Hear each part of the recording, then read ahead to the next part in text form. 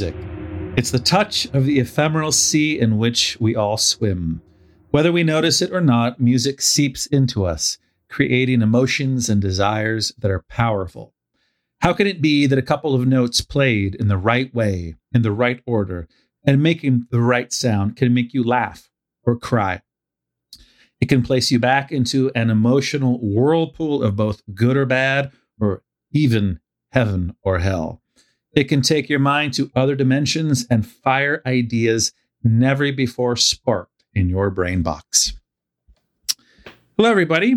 My name is, and it remains, Christian Overfield. And I am Martha Guzman, and we are the hosts of the Rockstar Autobiography Podcast. Join us every 2 weeks or sometimes more as we review autobiographies by the greatest and most famous musicians in the history of music. That was a portion of a book written by somebody who kind of falls, I guess. I don't know if he qualifies as how famous this person is. This is somebody who could definitely walk down the street and he doesn't have to worry about being bothered, I don't think. But I'm sure his fans love him. That was Will Sargent of the band Echo and the Bunnymen. That is the book that we've read for this week. This is Martha's choice. It is. It is. I know that she's very excited. Again, his name is Will Sargent. And, I'm going to pass it right over to you. I know you're excited to talk about this because I know you're a big fan. To me, he fits in with your Jesus and Mary chain, that whole broadband. I know that you're really passionate about. I feel like this band fits some in that color scope. Yes. So go ahead, Martha. This is your pick. Let us know. Thank you, Christian. Correct. As you said, this is definitely a band that I have loved for many, many years. And, Christian, I've often said that, and you and I have talked about this too, how music just connects you to people and how music can really define, certain relationships and friendships that we've had along the way with people. And, for me, middle school was a very important part of my life and part of my time in terms of growing up and coming into who I eventually became. It played a really big role. And I think that for many people, they look at middle school as a very awkward and weird stage of life that they hate, and they don't necessarily look at it fondly. And for me, middle school. Yes. Okay. And for me, it was quite the opposite experience. 7th grade, at the age of 12, was a very sort of poignant time in my musical journey of discovery, because up until that point, I was a big Duran Duran fan. As a little kid, I really loved Duran Duran. And as I've shared in other episodes that we've had, I was very obsessed with music from a very young age, and I was always glued to the TV to watch the latest videos. And it wasn't until I was around 12 and, really 7th grade that I really felt that I finally connected with people who I felt understood me. Up until that point, I always felt a little bit like other kids didn't really get me, and like I didn't really have a whole lot in common with them. But 7th grade, I met kids who actually liked the things that I liked and who were similar to me in personality, who were more into things that maybe other kids weren't into as much, right? And one of those things was music. And at that point, I discovered bands like the Mary Chain and Echo and the Bunnymen, the Smiths, and I was eager to share my enthusiasm with other kids. And I sort of found I really connected with other kids that were into the bands that I liked. And it was an awakening of sorts for me that I wasn't that unusual, that I wasn't, this weird kid that loved to read and loved music as much as I did, but that there were other kids like me that I could share these interests with. And Echo and the Bunnymen was one of those bands for me. which I instantly loved. From the first moment that I heard The Killing Moon, that was the very first song I ever heard. I saw it on a video show on a Saturday morning, and I was just transfixed by it. And I had never heard anything quite like it. I loved Ian McCulloch's voice, which I still do to this day. I just think his voice is so unique and amazing and all of those positive adjectives. And as a little kid, it just really sort of had a staying power with me that just, I needed to find out who this band was. I needed to listen to the music. And I did. And luckily for me, I have an older brother who was always very sweet and very generous to me. And because he knew how obsessed I was with music, he always made a point that for every birthday and Christmas, he would buy me records and tapes and singles. And, that's what he knew. That's all I ever wanted for my birthday and Christmas. I didn't care for anything else. I just wanted music. And so I started listening to Echo and the Bunnymen quite obsessively, just as I did with the Smiths and other bands, like, again, the Mary Chain and others. And that just grew and grew. And, again, to this day, I mean, so much of who I was, even as a little kid, I remained the same, and I don't know if that's a good thing or a bad thing, but it is that. And so when I saw that Will Sargent had written not just this book, but two books, I was eager for us to read them. And, interestingly, I've always found or thought, even as a teenager, as I started getting older and getting more of an appreciation for music and sort of the way that music sounds and the different sounds to music, right? I started feeling that so much of Echo and the Bunnymen's music really is Will Sargent's guitar playing, and I liken it almost to Johnny Marr's in the Smiths, where so many people attribute that unique sound that the Smiths have to Johnny's guitar playing. I think that's so much of the reason that Echo and the Bunnymen's music has had the staying power that it has, and the reason for why the music is as good and as catchy really has a lot to do with his guitar playing. And so, again, I was very excited to read this book. I really enjoyed it.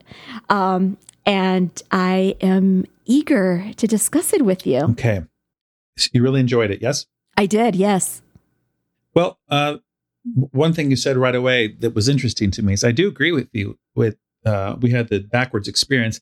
I love junior high. That was such a great time for me. It was, if I could make a television series about any part of my life, it would be those years. We have that in common. And your position, and I think you're right. A lot of people, that's an awkward time for them. They didn't like it. I loved it. I felt at home in the pocket. It was a great time. I had first heard of Echo and the Bunnymen through. I used to take the bus every day, and I would once in a while sit next to Sharon Murray. She was from England, and at the time, all the things she liked, I when things are foreign, you kind of just feel the need to poke fun at it or make fun of it. I think that's human nature. It's just it's a shortcoming of being a human being. And so she liked the Smiths. And I was like, that's the dumbest name ever, And then I would read the lyrics of Death of a Disco Dancer because she would write them. And I would think, and I probably even said out loud, well, that's just weird. And one of the bands she liked, she had a cassette tape of whatever album it is that has Bring on the Dancing Horses. Isn't that the name of the album?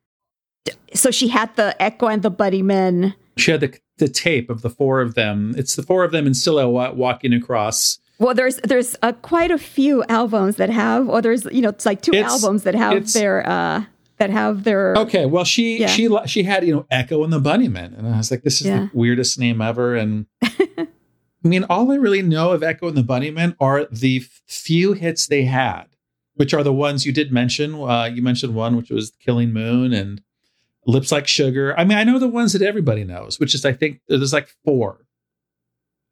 So I went back and, which I always do this when we listen to, or we read a book, I start listening to their music. And I can't agree with you at all about the assessment of his comparing him to Johnny Marr. I just don't get it at all. It's just not something. And again, I don't know if I'll ever be able to have how I'll be able to talk about this, because I didn't connect with them at the age that you did. And Right. you and I both know how that goes. So, and there's certain bands and experiences that once you're of a certain age, that window has closed. Yes. Well, it is closed for me. And when I try to listen to it now, it doesn't do much for me. But to the book, this is one of two books. He's done the Lenny Kravitz thing, basically, where he's written one entire book that And goes, the Brett Anderson thing. Oh, no, because Brett Anderson's went all the way. Didn't it go through Suede? It went a little farther. I think it went a tiny bit, but he Right. still touched primarily on the beginnings and sort Yes. of his growing up and his background. Yeah. And then the second book really delves more deeply into Suede. Yeah, the book ends as Echo and the Bunnymen are kind of beginning to take off. Yes. Now, my book has quotes and adulations by none other than Courtney Love, who says, Will is a sonic master of the universe. Robert Smith, who, if for some reason you don't know who that is, he wrote every song for The Cure. He wrote, Will Sargent is a true original. Billy Corgan of Smashing Pumpkins says, Mine does not have those. Mine doesn't have those. Okay, quotes. Billy Corgan says, Will Sargent will always be the perfect guitarist for the perfect band. No more and no less. Johnny Marr. Oh, mine certainly doesn't have any of these accolades Yep. on the, no. Johnny Marr says, Will Sargent is one of those people that music fans know is just great, which is the worst soundbite ever. Anton Newcomb, I don't know who that is. I admit my ignorance. And Flea, of all people, of the Red Hot Chili Peppers. Huh. Yeah, says, Will Sargent helped me understand how to translate a psychedelic vision to rhythm and melody. Thrilled to read this. Now, here's where I'm going to have to start segueing, is you'll notice that none of these quotes had anything to do with the book. I mean, they have to do with maybe how they feel about him as a guitar player. And even then, it's sort of circular. I mean, what does Will Sargent will always be the perfect guitarist for the perfect band? No more, no less. That doesn't mean anything, actually. So I'm not certain that these people actually read the book. I don't get the impression that they did based on the blurb. I'm sure that they probably didn't. Yeah. So, Martha, as I was reading this book, I was thrilled that I loved Mickey Berenier. I still don't know how to pronounce her name. Of Lush. I love that book. That was brilliant book. Yes. Just brilliant. I think it's, Martha. Oh no, here he goes. This is a hard one. I'll tell you why. Because I got a sense from the book that this guy has a thin skin. I mean, the guy, as we'll get into, had a terrible upbringing. He did. Yeah, he just, and it kind of feels like this book was his attempt to really come out of his shell. I don't know if that's true or not. It's the vibe I got. I didn't get that vibe. Okay, good. Well, to me, it was the second worst book we've read. What? Without question. What? It was terrible across the board. What are you talking about? I'm sorry. Look, I've like it or not, we've both read lots of books, and I'm one of those people, and I just thought it was amateur hour from start to finish. And it was painful to get through it for me. And I hate to say it because I know how much you love this band, and I know the feeling, and I want to connect with you all the time. And I love Mickey's book, but this was just terrible. I thought I can only speak the truth. You don't have to apologize to me. We are individuals, and we like some of the same books. We sometimes disagree, and that's okay. That's why we have these conversations and we discuss these books. And I will say this, Christian, in all honesty, I did enjoy it. I did enjoy it a lot. I didn't love it. And I didn't, how can I put this? I thought I was going to love it and be like, oh my God, this was the best book ever. That is not how I came away from, like, what I came away from after finishing reading it. Well, right? I can tell you why. but I did enjoy it. I did enjoy it a lot. Excruciating. It wasn't excruciating for me. In fact, I read it rather quickly. But tell me. Then you didn't read it. And look, I know. I know you did. And again, I'll tell our listeners, if the cops separated us in a room and they told me Martha didn't read the book, I'd tell the cop, you're lying. The one thing I know about Martha is she reads the book.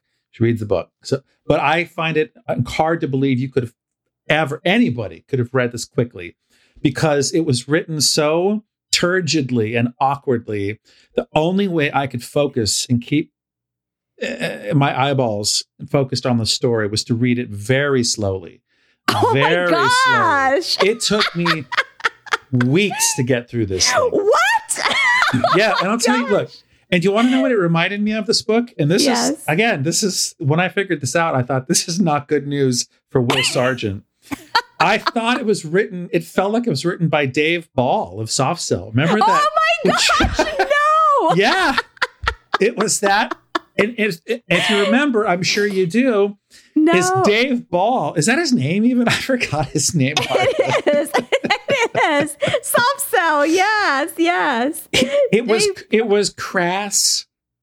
He uses profanity throughout the book in a really unflattering, unengaging, off-putting way. And I'm sure you've heard this, Martha, but profanity in print is 5 times more profane as an experience. When you read profanity, right. It has a different effect. Absolutely. It does. And it does. He used it throughout. He used the word shit. I'm taking a shit. We shit up this. It was, and he did it for effect, you could tell, and it didn't work. The whole attempt, Martha, was a fail to me. It felt like somebody's blog published. I did not. Wow, Christian, I honestly did not have. And you know that I am also very particular about, certain things in terms of language, et cetera, but it didn't really bother me, and it really didn't have quite that effect on me as it did with you. I'm very. I have to admit that I am a little bit surprised by such a strong negative reaction to it. I'm going to tell you why. I figured it all out as I was reading. First of all, he makes a terrible. I don't know who told him to do this, or who in the room didn't have the courage to say, dude, stop doing this. He gives us history lessons throughout the whole book that are exhaustively superficial.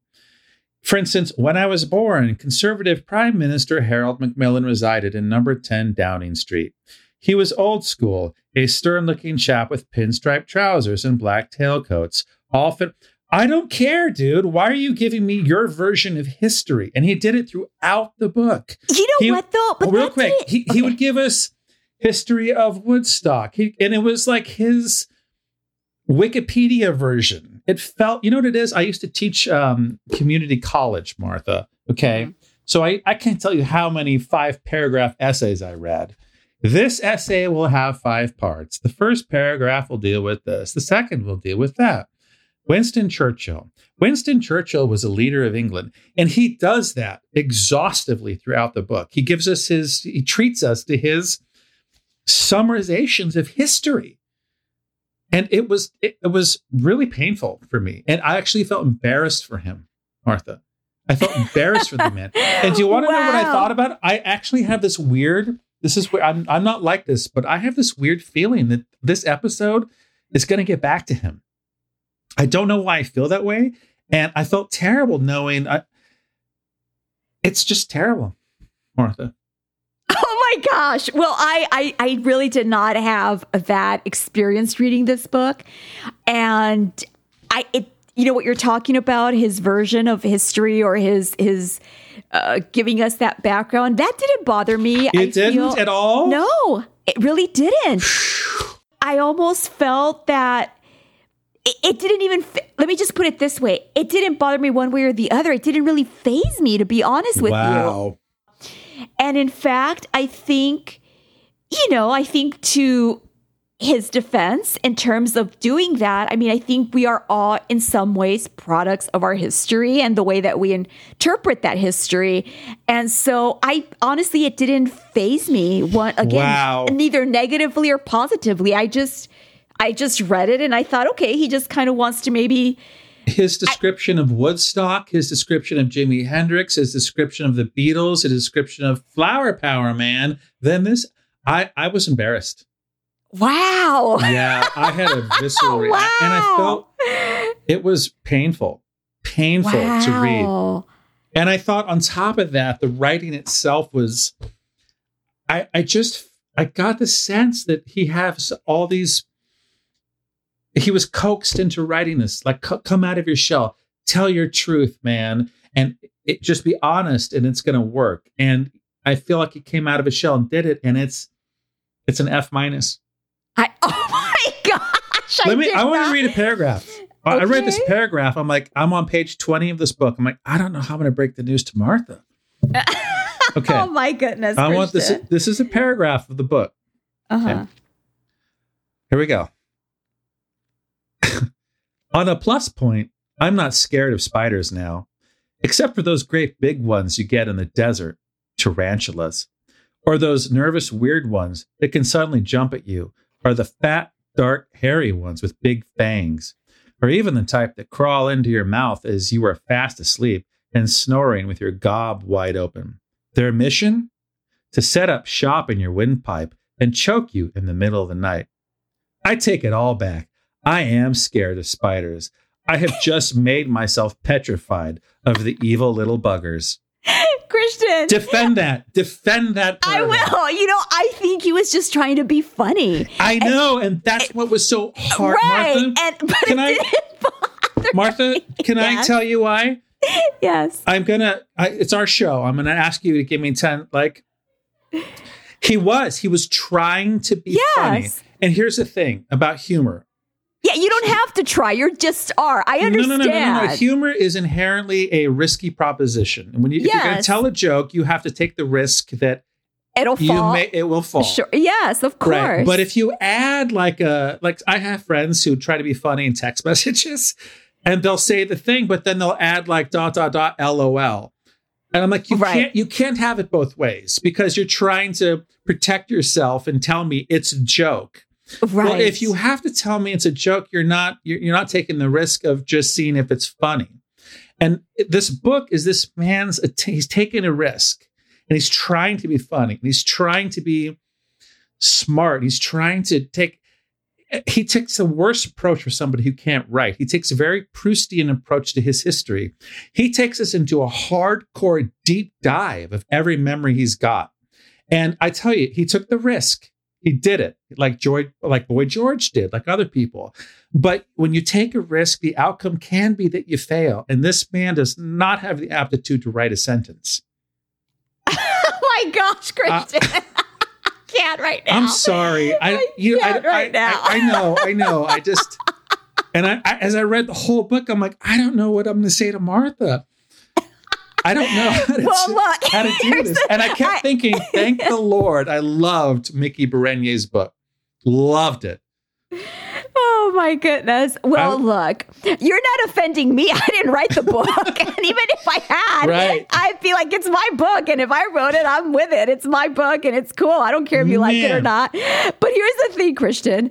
I appreciate your sensitivity and thoughtfulness towards me.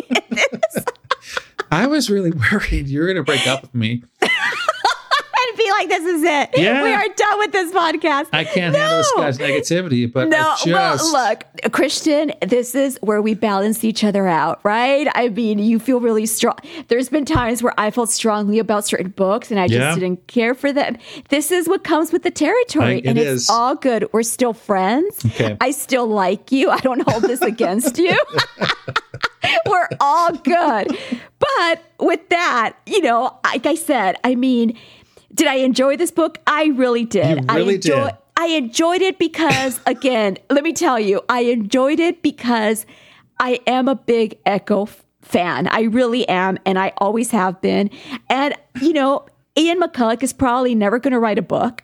And so to get a glimpse at the beginning of this band, to get a little bit of that story, that was enough for me as a fan of the music. And so that was what I enjoyed about it. I enjoyed those parts of the book, which I think we should get into. Well, did I think that this was the best book we've read thus far? No. You enjoyed his 5-page description of what punkers wore and their shoes and their clothes. His 10-page description of how he made food with eggs and sliced tomatoes. Look, Christian, I may not have enjoyed that thoroughly, but like I said, I enjoyed reading the parts of. And here's the thing that I will tell you what I enjoyed about this book. Okay. I enjoyed the parts of it where he talks about what music meant to him, like this paragraph that we started the book with. There were parts of it that I really connected with. Okay. There were parts of it that I felt were describing my feelings about music, that were describing sort of the way that music makes me feel. And frankly, it reminded me of middle school, in part because that is when I feel like I really came into my own in so many ways, both in terms of what I liked musically, but also the people that I eventually grew up to really consider the people that are important in my life, even as an adult, right? And so there were elements of this book that resonated with me. I think the way that he also, sort of starts, his relationship to music in general, where it's almost like, we're just going to do this because everybody else was doing it. And little by little things start happening. And he's just like, oh my God, this is such an adrenaline rush. This is something that he soon starts growing into and really loving. I liked reading about the influences that they had and the music that they liked, that he liked, Roxy music, all these things that we've already read in other books as well. I did not know about, I knew where Echo and the Bunnymen got their start. Eric's, that club. Right. I knew that, but I didn't know the fact that it was similar to the Blitz, like what, Gary Kemp talks about in his book. It was the Liverpool version of the Manchester we've read about. It was his version of the London that we've read about as well. And so there were those stories that I enjoyed reading about because frankly, I didn't know those stories. I didn't know that Pete Burns of Dead or Alive used to hang out at Eric's. I didn't know that Holly Johnson of, Frankie Goes to Hollywood used to, there was a whole scene happening in Liverpool that was, comparable to what was happening in London and to Manchester. There were those elements of his book that I enjoyed. And those were the parts that I truly did enjoy reading about. All right. There's so many things there. So Martha's talking about, I'm going to say the last 75 pages of this particular book. And I agree with you. It's hard not to, that when he starts talking about, because he uses the same lens to tell the whole story of his life. It's like a close-up. So if you're stuck on a close-up of a boring anecdote when he was 9, well, he uses the same lens when you get to Eric's. So you're really brought in to this club in a very, very finely tuned. He brings you into the minutia of this club. Yes, and he does. I did. You didn't have to be an Echo and the Bunnymen fan to find that fascinating, because you're into that. But the problem for me is that he tried to make it more about more than just the Echo and the Bunnymen period. The majority of this book is him trying to take you into everything but that. And I'll tell you, I really wish I could have. I know this is going to sound like, well, what can I say? If I had been this guy's editor, I would have said, you've got some real gold here. And I want to go back, Martha, because he does bring us into some things that I've never quite read in a memoir that were nakedly painful to read about. Yes. And I just wish somebody had said, you really do have some stuff here. We're going to chop out the history of how we landed on, Sputnik landed on the moon. We don't need that. But when he talks about his upbringing, and he talks about, he's really upfront about how dirty and feral he was. Yes. And I had never read anything like that. And I've read enough. You know what, Martha? I'm cured of my English romance. This book did it. You and me both. I would like to. There's a chapter I was like, wow, this is. I was riveted. Like, this is total naked honesty. Yes. He says that with all the upset in the house, I peed the bed just about every night. Yes. The bed had a rubber sheet stretched across a bony mattress. I would often get out of the bed damp and smelly. I only got a bath once a week on Sunday night. So in the morning, I would just get out of the pissy bed and get dressed for school. By the time it was bedtime the next night, the piss had usually dried. And then he follows it up like that's not enough. I hardly ever cleaned my teeth. Man, Martha, this guy's description of his living arrangement was hardcore. Yes. And I had never, it was a new level that I'd never read about. And he brings you into a lot of that stuff sometimes that I thought, here's your story, buddy. Because I'm with you. When you tell me these things, I'm really like, and do you know what he did? If I can move forward, Martha? He said something really naked that I don't think anybody else, I say this all the time, will ever share. He talks about his acne. Yes. And boy, it was, I tell you, in those moments, it really came to life for me, Martha. This is his unique. Me too. Yeah, he talks, that description he gives about the way all of his friends have girlfriends and they're having their first sexual experiences, but he's so inwardly introverted and he's got horrible acne. He's got acne on top of acne, you feel like. And he describes being so frustrated, he uses a dirty fingernails to just sort of scrape it off his face and leave all these scabs. And that was like, I'm with him.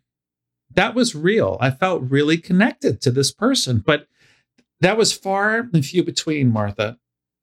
Well, and I think that's his story, right? And he does, like you said, really bring you into those moments because his home life was absolutely horrible. It's horrible. And horrible. I mean, there was violence. His mom leaves when he's 10. Tell our listeners about that moment, about when the mom leaves, what that's like. Yeah. So his mom leaves, and part of the reason that he is, peeing himself in bed is because of what he later talks about in the book, where he says, that was, as he realizes later, it was probably due to the fact that there was so much anxiety in him because of the screaming matches between his mother and his father, and there was physical violence as well. And so it was a horrible upbringing.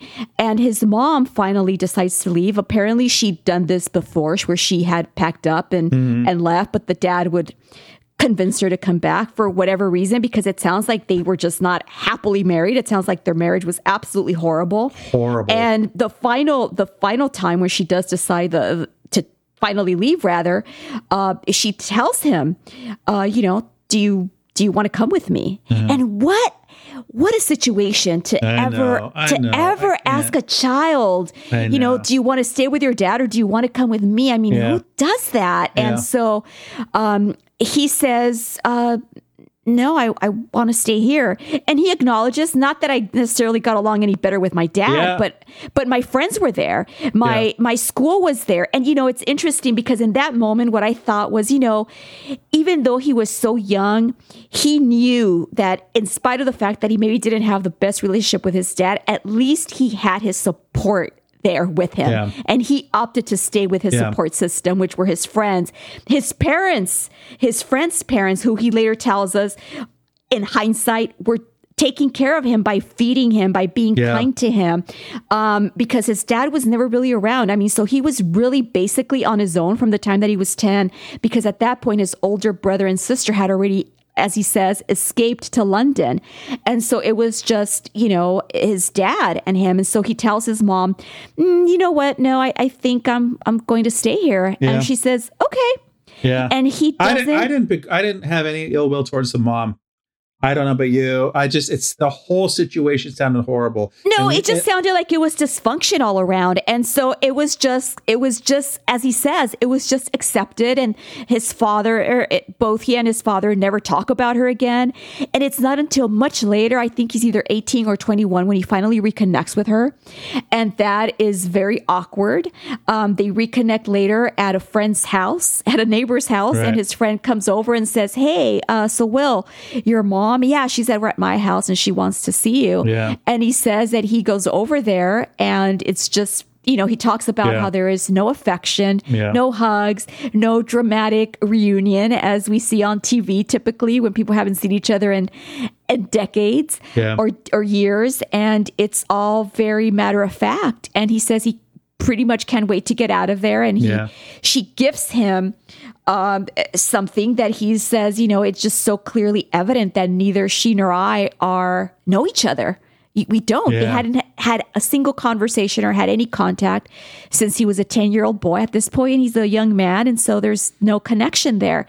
And no, Christian, I didn't have any ill will towards the mother either, because I feel that was just how it was. Well, the way the father referred to her as bitch, cow, mare. It was awful. It was awful. It was awful. And, obviously the mom has finally had it when she decides to leave. Yeah. But again, I think putting a child in that situation, but I also don't think that they necessarily had the parenting skills to know any better, right? And so, I mean, on the one hand, you feel like, well, they were adults. They should have known better. But I think sometimes some adults are just ill-equipped for parenting and to be adults. And so you almost can't, I know this may sound bad, but sometimes I feel you can, sometimes ignorance is such a thing where they don't even know what they don't know. So how can you even fault them? They don't even know how to be good to each other, how to be parents, you have this young man, this boy, basically raising himself and at the mercy of other people's parents, helping him along the way. So that's who, and he talks about how, as a young man, he's awkward. He's incredibly shy.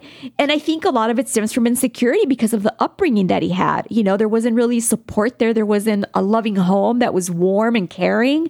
And so he doesn't have the skills to really. No, he doesn't. He doesn't. And so you see, when he makes these attempts, Christian, as you say, to, be funny or I don't necessarily hold it against him.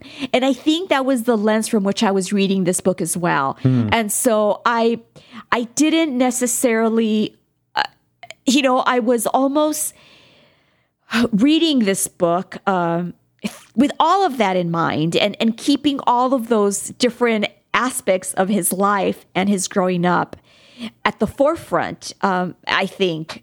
And so I think that's probably the reason that it didn't affect me as much, because when he does talk about those moments, about his acne, about this, I think regardless of whether any of us might have suffered with that or not, we all had things, right? As kids or as young people or even as adults, we all have that one thing or those things that we feel are, things that we're not necessarily proud of or things that bug us or things that upset us about ourselves. And so I never really, I don't know, it didn't bother me because, again, in those moments where he is vulnerable, where he does share those really hard things that he went through and those feelings that he was going through when a lot of this was happening, I felt revealed so much more about him than maybe making, going on and on about something like that. It didn't really bother me. I got a sense right away of somebody who I got a deep sense of pain, PAIN, pain. This person was in and had experienced. Yes. I just wish some editor had worked with him a little bit better to say, I understand that. And that's, you know what? It's funny. So often when we do this, we do our brilliant show that's won Emmys and we're now sponsored. It's funny. It's in the recording and we talk about it that I suddenly have a new perspective or things coalesce in my mind. Because the guy, you are reading somebody who's in pain, whose childhood is pain. It's just a lot of pain. And yet, I wish some editor had just come along and said, we're going to, okay, all this stuff you wrote about President Truman or whatever, if that's what you needed to get your pen flowing, great. But now that it's flowing, I'm going to trim the stuff that isn't pertinent. And we're going to give your narrative real voice. And I think the thing could have sung in a way that it doesn't, because it's just so bloated with extraneous nonsense. Not even nonsense, just facts. Facts of, bikers driving down the street and what they wore and how. And that's just, it was, who cares? We are here because you're in a band. And the fact that you're in a band doesn't make your ability to tell history any better. But to go back to that point, you're talking about the mother showing up and so forth. It was the best moment of the book. At the very beginning, his mom leaves. It's painful. The kid seems to almost be beyond pain at that point. But anyway, when he reconnects with his mom, I felt the book comes to life. He tells you, the reader, that he thinks he should have handled it all differently. Right. And I felt terrible for him in that moment. I thought, my gosh, you were a 13-year-old kid and your mom leaves. You're peeing in bed. It's a feral environment. Your dad sounds horrible. I mean, horrible. And yet you still feel guilty. Like you, as a 14-year-old, should have done something different. And now when your mom comes around, there's no training manual for how to engage with the parent you haven't seen for 6 years or 8 years. But he feels terribly about what he didn't say to her, what he should have said to her. He feels badly when she leaves, and he says to her, I'm probably never going to see you again. I'm not going to visit you.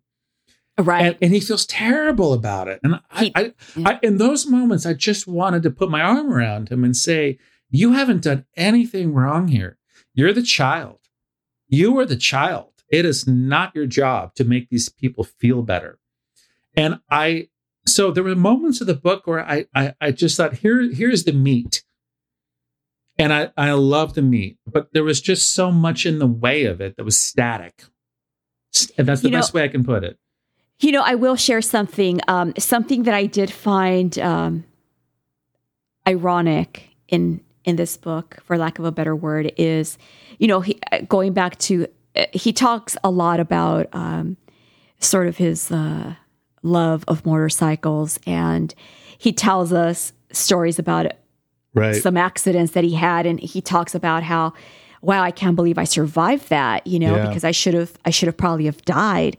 And the ironic thing to all of this is that he has, quite a few close calls that he shares about potentially dying in motorcycle accidents. And, Equine the Bunnymen's drummer died in a motorcycle crash.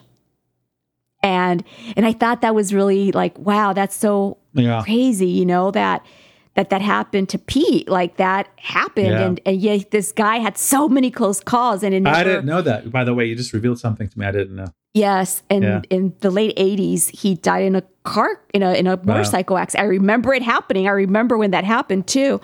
And so, so I found that, wow, here's Will Sargent having so many close calls. Nothing ever happens to him. And, again, it's all this fate. When we read these books, Christian, I always go back to this idea of fate and what is meant for you. And these books just constantly reveal that to me. I'm such a believer that nothing in this life is a coincidence, and that everything happens in the moment that it needs to happen for whatever reason. And, sort of reading all of these stories about motorcycles and his obsession with them and his love for them and these accidents and how he should have died and he didn't. And then knowing that their drummer did eventually die in a motorcycle accident, and Will is still luckily alive and kicking. And it's like, there's a higher purpose or something, it's just always very, I don't know, reading these books always just gets me in this scope of other things. And it's just interesting to me. But yeah, I mean, let's talk a little bit about the music. Let's talk a little bit about the music. It does. I mean, I was taken aback that, oh my gosh, this guy was on. You and I have read so much now about all of these stories. I now have a different perspective and I think I I have a different sense of proportion now of music. And like, we've talked about, we didn't realize David Bowie was the Elvis of, we've started to get a three-dimensional sense of things. Yes. So when I was reading this book, I was like, oh my gosh, this guy was on the bill with Joy Division. Yes. Oh, wow. This guy was really, so getting into the music now, I felt so many things as I was reading it. One was envy and nostalgia for a time that's gone, because he really conveys a sense that if you just got on stage with a guitar, yes, you could have had a band. You really feel that, Martha. Yes. The guy, and I love he's so upfront. I think it's their first gig. They basically play two chords over and over again for like 18 minutes. 18 minutes. They play two chords for so long that like 3 weeks later, when somebody says, hey, did you see this band?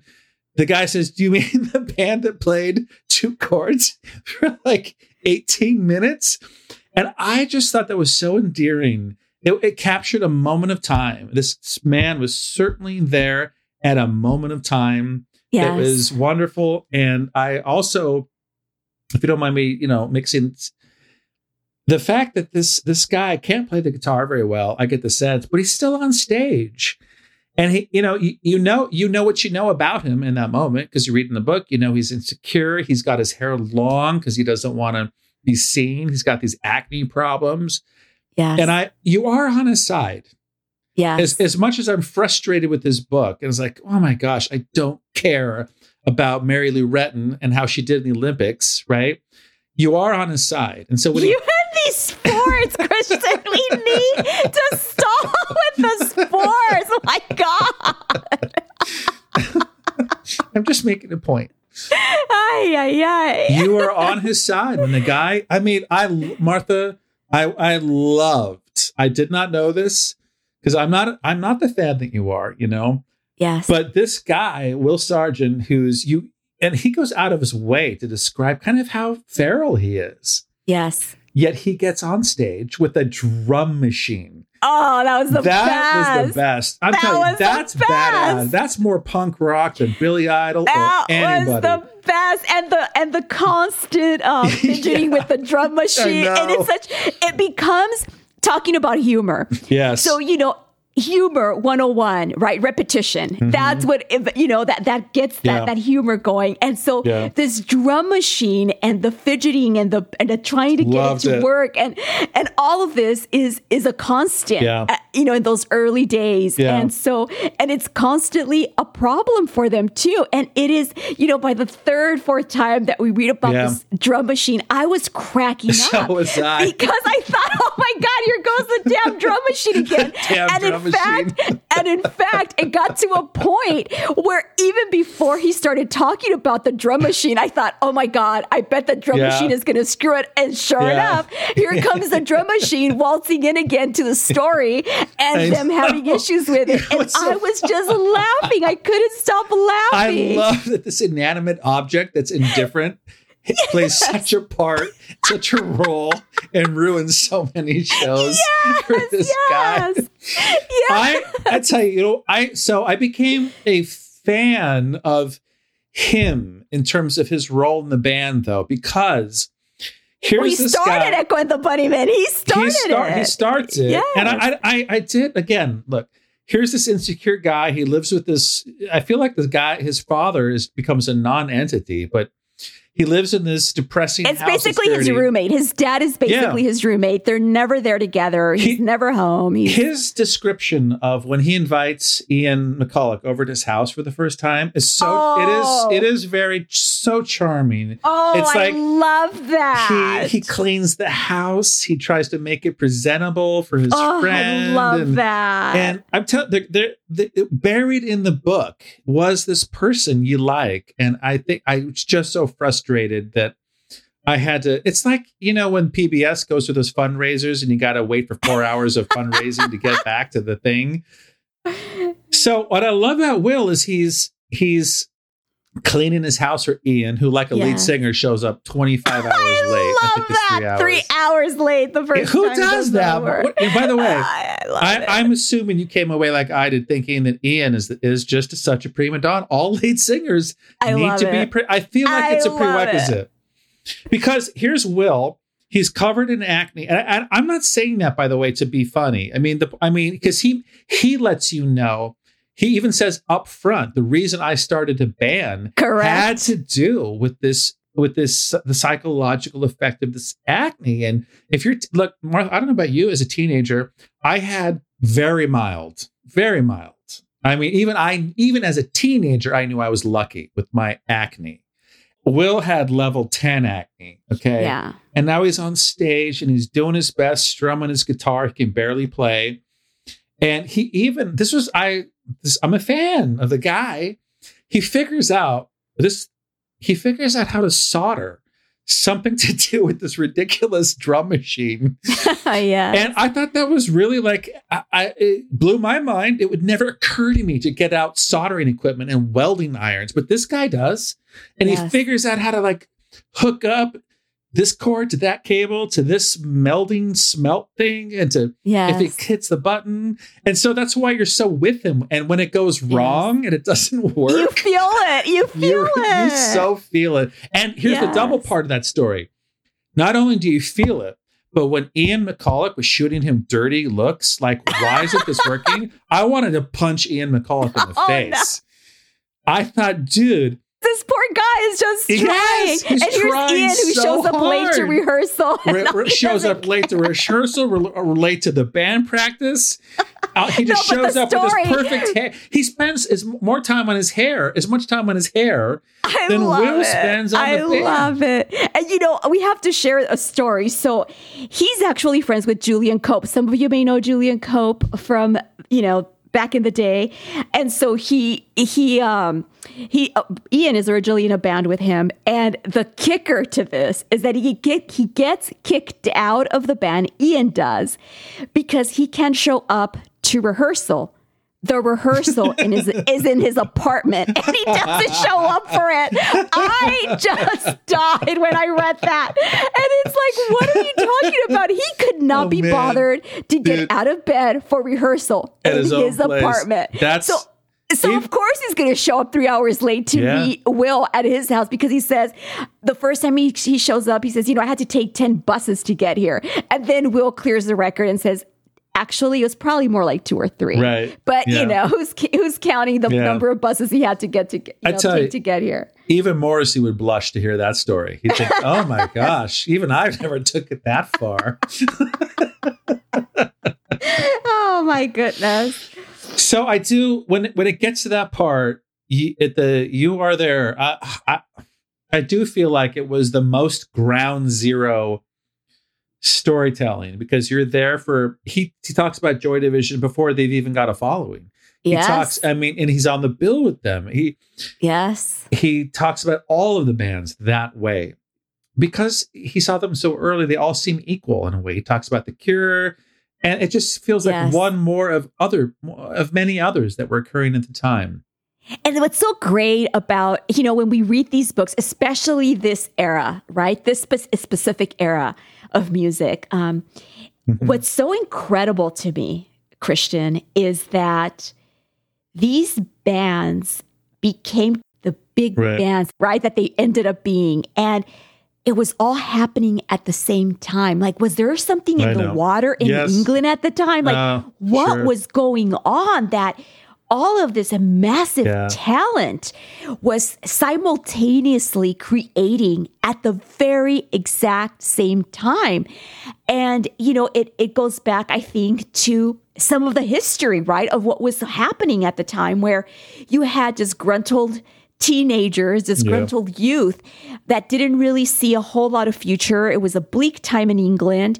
There was not a lot for them to do. And so, as you said earlier, Christian, they figured, well, I can just pick up a guitar, get on stage. Yeah. All of our friends are doing it. Everybody else that we know is doing it. What prevents us from doing it? Yeah. And he talks about that. He talks about how, everyone in the audience, when they first start doing their first shows, it's either friends of theirs, people that they knew that they'd hung out with, or frenemies, people who knew them and kind of wanted them to fail. But then he says, but that was sort of the thing in England. Everybody wanted to see you fail. Nobody really wanted to see you make it. But all of these bands made it, which is incredible to me. They all made it. There wasn't a single one that did it. When he talks about like Pete Burns of Dead or Alive hanging out at Eric's, I mean, Dead or Alive became Dead or Alive, and it's amazing to me that there was so much talent brewing at the same time. And he talks about it so casually. And he says, there was nothing else to do. So we all just went and saw each other's band. Yeah. It was like, that was the thing. Like, it wasn't anything special. And it's just incredible to me, again, reading these books and reading about all of these people, that it was just like any other day. Like, you just went to your local bar and you saw this band, and then they became the next big thing. It's incredible. That's why I feel so nostalgic for the time. It makes you feel like if you could just muster the courage to get on the stage, right, you could have had a career. Yeah. We could have been in a band. Yeah. I mean, we were teenagers in the late 80s, Christian. We could have essentially been in a band. Instead, what was I doing? Nothing. We were doing nothing with our life. So, but he does talk about sort of, again, those early starting days with Echo, and it's him and Ian, really, and they talk about, this is the best part. This was the best part to me in his storytelling about the band, where he and Ian are constantly rehearsing. They rehearse on Thursdays because that's the day that he doesn't work, that Will doesn't work. Right. They're rehearsing on Thursdays, and they start creating music. And I got really excited seeing titles of songs that I love, like Do It Clean. And he plays that over the phone to Ian. Right. And those parts were really just really exciting for me as a fan.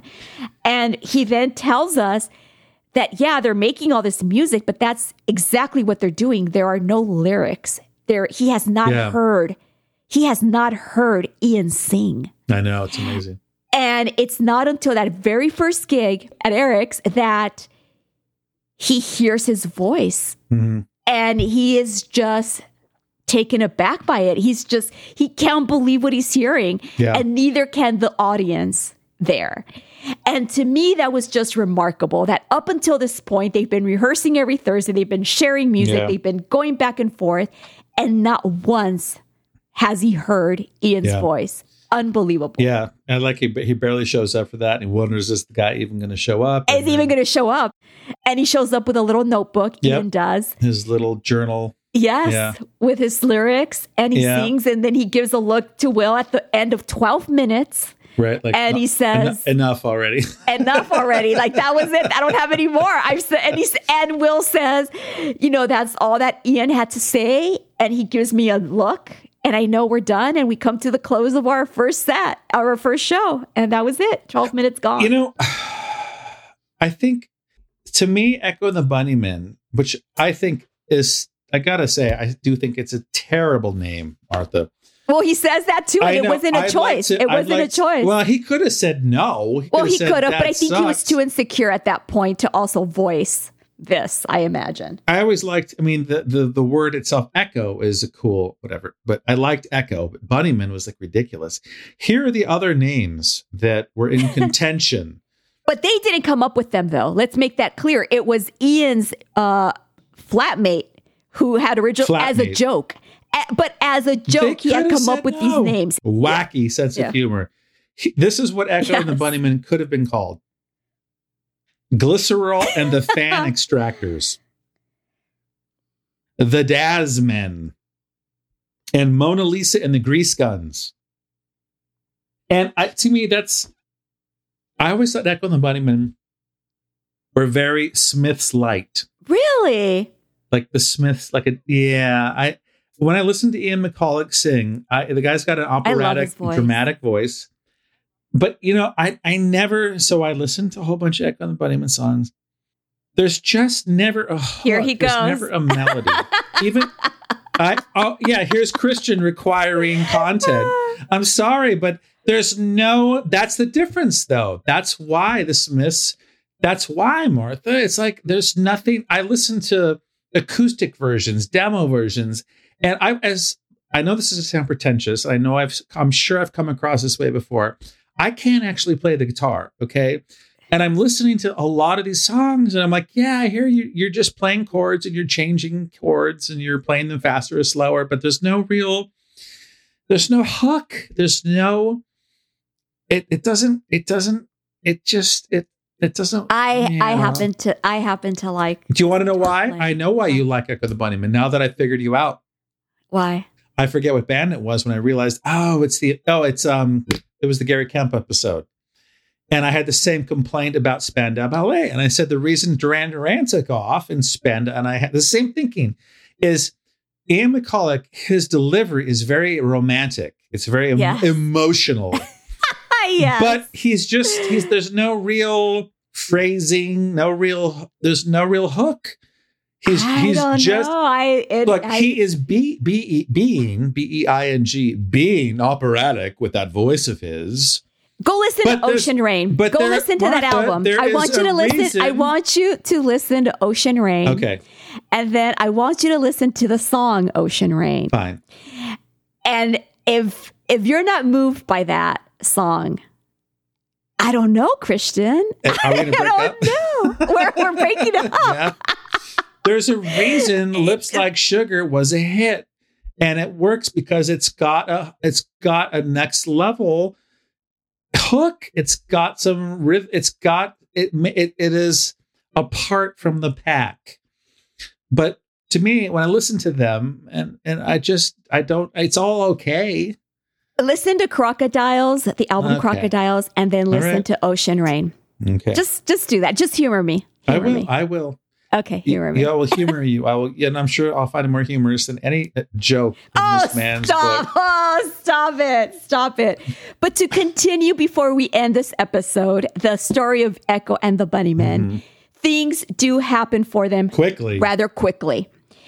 John Peel, who we've mentioned in previous episodes, and he in our last episode was not a fan of U2 and never was. Right. However, when he hears Echo and the Bunnymen's first single, his reaction is, and they then go on and float up to the clouds and back because John Peel says that he describes them as the mighty Echo and the Bunnymen. The mighty. And they soon do a John Peel session. And for those of you who listen to us and who are familiar with John Peel and those John Peel sessions, those were make or break for a lot of bands, you know, and usually made them. I mean, every band wanted to be a part of that. And so soon they are courted by a variety of record companies, including Sire Records. And Seymour Stein goes and he sees them, and he is again, and it's one of those shows where the drum machine isn't working and things everything's kind of going haywire. And the drum machine is the star of the band. The drum machine is the star and the enemy of the band. And coincidentally, when they're offered to sign with Sire, when Seymour Stein offers to sign them, the requirement is that they get a drummer. Yes. And at that point, Will says, well, actually, I don't blame the guy. They're sick of this drum machine giving them so many problems. Me too. And he says, well, actually, we are looking for a drummer because we are kind of tired of this. Believe it or not, we do want a human being. That maybe we can control a little bit better than the drum machine that goes haywire every time we play it. So they do, but then Tony Wilson, who we've mentioned in previous episodes, as some of you have been listening to us for a while know, with Factory Records, and Will tells us in the book that he would have much rather have gone with Factory because they were more of an indie label. But they don't. They end up going with Sire, and that's how it all happens. And in a year's time, they go from having trouble with this drum machine to releasing their first single, to then getting a John Peel session, to then eventually signing with Sire, and the rest is history. And that's where the book ends. He actually ends the book with the word pricks, by the way, Martha. Oh, I can't. I gotta say that's how I know you're a little biased, because I know that would otherwise have bothered you. That he uses coarse, it's just off-putting. It was just he does, and you can tell he's trying to use it for effect, to try to be creative. It was abrasive to me. It was. There were some descriptions that were a little abrasive that I felt we could have done without as well. You know this about me, Christian. There's certain things that I'd rather just not read about. Yeah, I know. But there were some, and there were, and it's true. And the way that he ends the book, I will read the last sentence. He says, what does he say? That there'll something along the lines that they'll eventually, that the last thing they thought that they would become or be is arrogant pricks. Pricks. That's how he ends the book. And then the second book continues. And I don't know, Christian, we had talked about reading that, but at this point I'm thinking I'm committed individual, Martha. I may have failed at marriages, but I am committed to this. So well, okay, we can or cannot. And you know what? Last detail. Yes. It was so backwards. You and I have read about all these guys having orgies Monday through Sunday. And this was definitely the opposite. There is no depiction or description of any of that in this book. And in fact, at one time he brings it into the book is he's, I guess, Echo the Bunnymen have so quickly, they're getting just all this notoriety and fame. And some female, he goes out of his way to not describe or not to name drop.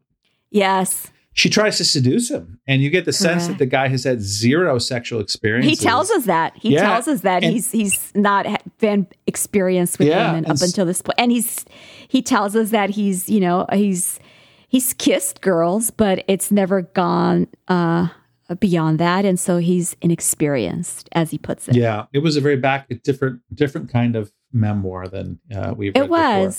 It was. I feel now that we finished, Martha. Yes. I just wish some editor had said, please, let's just do this a little different. Your story's here and it's great, but man, it was painful for a while. And I feel a little bad. It was a little harsh in the beginning. It was a little harsh. It's okay. It's okay. I'm sure Will forgives you. I feel bad. The guys, that's why I felt so bad, Martha. The guy seems just... And then he seems like a nice guy. I really got the impression. He's a widower. He's a widower's wife. Oh, he is? Yes. I did not know that. I'm probably overthinking it. The guy had a lot of success in Echo and the Bunnymen. What do I care? I need to stop. It's fine. Yeah, he came across as a nice person. And, I think we've all in our life have had insecurities. And so I'm always... when people share their insecurities, whether it be on a personal level or in a book, I always take that to heart, because it's hard to do that. It's hard to come to terms with either flaws in you or insecurities in you, and to share those in such a big way. I think that takes a lot of guts, and so I appreciated that. And I think that's probably, for me, again, a lot of what you felt. I was really unfazed by it. I think because I was so into just his personal struggle with so much, and I felt he was so open about it. He was very self-made. Very self-made. Very much so. Very much so, from a very tender age. Yeah. So there you have it, folks. That's Will Sargent's Part 1. Part 1. Yeah, and we're going to read Part 2 or 3 or 4, whatever the guy feels like reading. Yeah. Yes, we will read Will Sargent's books. That's it. We did it again, Martha. We did it again. We did it. We casually absorbed another, 340 pages. Yeah, 300 pages, like nothing. Like it was an appetizer. Well, it sounds like it was. It sounds like it was a little bit torturous for you. It took a little forever. Just a little bit. It took weeks. Wow. Yeah, When you said you read it quickly, I don't know. Maybe it took me like, I'll tell you how long. Do you want to know how long it took me? Yeah. 2 days. That's insane. You're a smarter person than I am.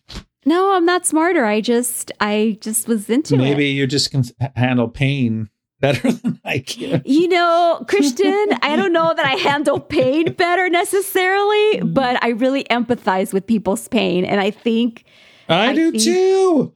I know you do. I know you're a sensitive, in spite of everything you might hear, folks. Christian is a very sensitive person. I know this about him. I know he's a sensitive guy. True. He tries to pretend he's not that. I am up front. I'm extremely sensitive. You are a sensitive person. You are. Yeah. So there we have it. We did Will it. Sargent. Yeah, Will Sargent. Another one down. We're going to change gears next time. We're going to give you, the people, what you want. Yes, we sellouts. are. Yes, we're sellouts. We've gone full Bachelor, full Bachelorette, full Kardashian. We're going to bring you sugar with more sugar. Can't wait. Cannot wait for this. Yeah, the next episode is going to be Red Bull filled with Monster Energy drink filled with sugar. Them? Should we tell them or should we just surprise them so they're wondering what it's going to be? No, I think we should surprise them, Christian. You think so? I think so. Okay. Because this is going to be a good one. Yeah. This is going to be something that is... Microwave your popcorn, folks. Sit back. Oh, boy. And enjoy the slow, soft offering of... Yeah, I think we'll keep it. I think we'll keep it a secret until we release that episode. You know what? Gonna be, I'm excited. You want to know what? I'm excited to read it. You want to know why? Why? For the same reason any listener would, because it's going to be written by a ghostwriter. It's going to be written smooth as like pancake syrup. I don't think so, Christian. Oh, for sure. It's going to go down. Like this book I had to read. I had to focus because he's not a writer. I had to, you know what it is? I had to make up the difference. I know it sounds like I'm a jerk, whatever. But when you get to a certain level of fame, those people aren't writing it alone. So you're getting a polished, smooth, easy product. I don't know, Christian. Yeah. I really don't know about this. For sure. I'm not gonna, we'll see. We'll see. Yeah. We're not gonna break a sweat for the next one. That's for sure. And I will say this. There are 2 songs that I love by this person. L-O-V-E. Love. First of all, you think this person wrote those songs? Oh, I know that they didn't because I know for a fact that they didn't write them. Right. I know that. Well, then don't give credit where Well, true. But I love one of them especially. I cannot wait to talk about this book. It is going to be great, everyone. I'm excited. It's going to be a great one. Cannot wait for the next one. I'm excited to get my nails done, have some girl time, some spa time. Oh my gosh! Should we have spa time and get our nails done and do like that whole girly thing? That's what we're doing for our next book. We're going to have a smoothie, get our face moisturized, talk about. I will have a mask on while we do the next episode. That's what I'm going to do. Oh my gosh! All right. Well, thank you for joining us, everybody. We appreciate your support, your donations, your contributions to our sponsors. Thank you so much for sticking with us. Thank you. We're going to keep doing our thing. Yes. Well, I've lost track, but how deep we are into this, but we're deep, and we thank you for joining us. We're like 45 or 46 books in, I think. Yeah. It's crazy to me. Hey, crazy. And you know what? If you've made it this far into the episode, I want our listeners to know we're the real deal. Okay. We just went to go see Slow Dive, Martha and I. We did. Yes, it was. We were at the show. These tickets were very difficult to come by. They were. We had to use our notoriety as podcast hosts to get free tickets. We don't normally like to do that, but we pulled strings. Oh my goodness. Yeah. And I got to actually see that Nick is a real, was always on the fence if Mark was making up Nick. He's real. He was there. My goodness. I got to hang out with Nick. I got to see Nick in real life. In real life. 3-dimensional person. Yeah. Yes. Martha may or may not have actually bought merchandise at this show too. May have or may not have. I might be wearing said merchandise at the moment. Right? Oh my gosh, or not. But I want you to know, folks, we do the thing. We don't just read about it. We are still in it. We are at the forefront. And we'll tell them next time who else we're about to see. Yeah. Well, Yes. Yeah. Yeah. We'll share that next time. He's almost in our phone contacts at this point. At this point, at this point, we're almost best friends with this person. But we'll let you all in on who this person is after we see him. So. After he sees us. Correction. Sorry. Yeah, yes. yeah. After he sees us. Yeah, and Nick's going to be there too. Yeah, Nick's gonna. I mean, what do you know? He really is a man that lives and is married to me. I was so sure you were making it all up, but if at this point you're just so committed to the farce, my hat's off regardless. Okay, everybody. Until next time, bring on the dancing horses. Thank you for joining us. See you. I'm going to go look at the killing moon now. All right. Thanks for listening, everyone. Bye. Bye-bye.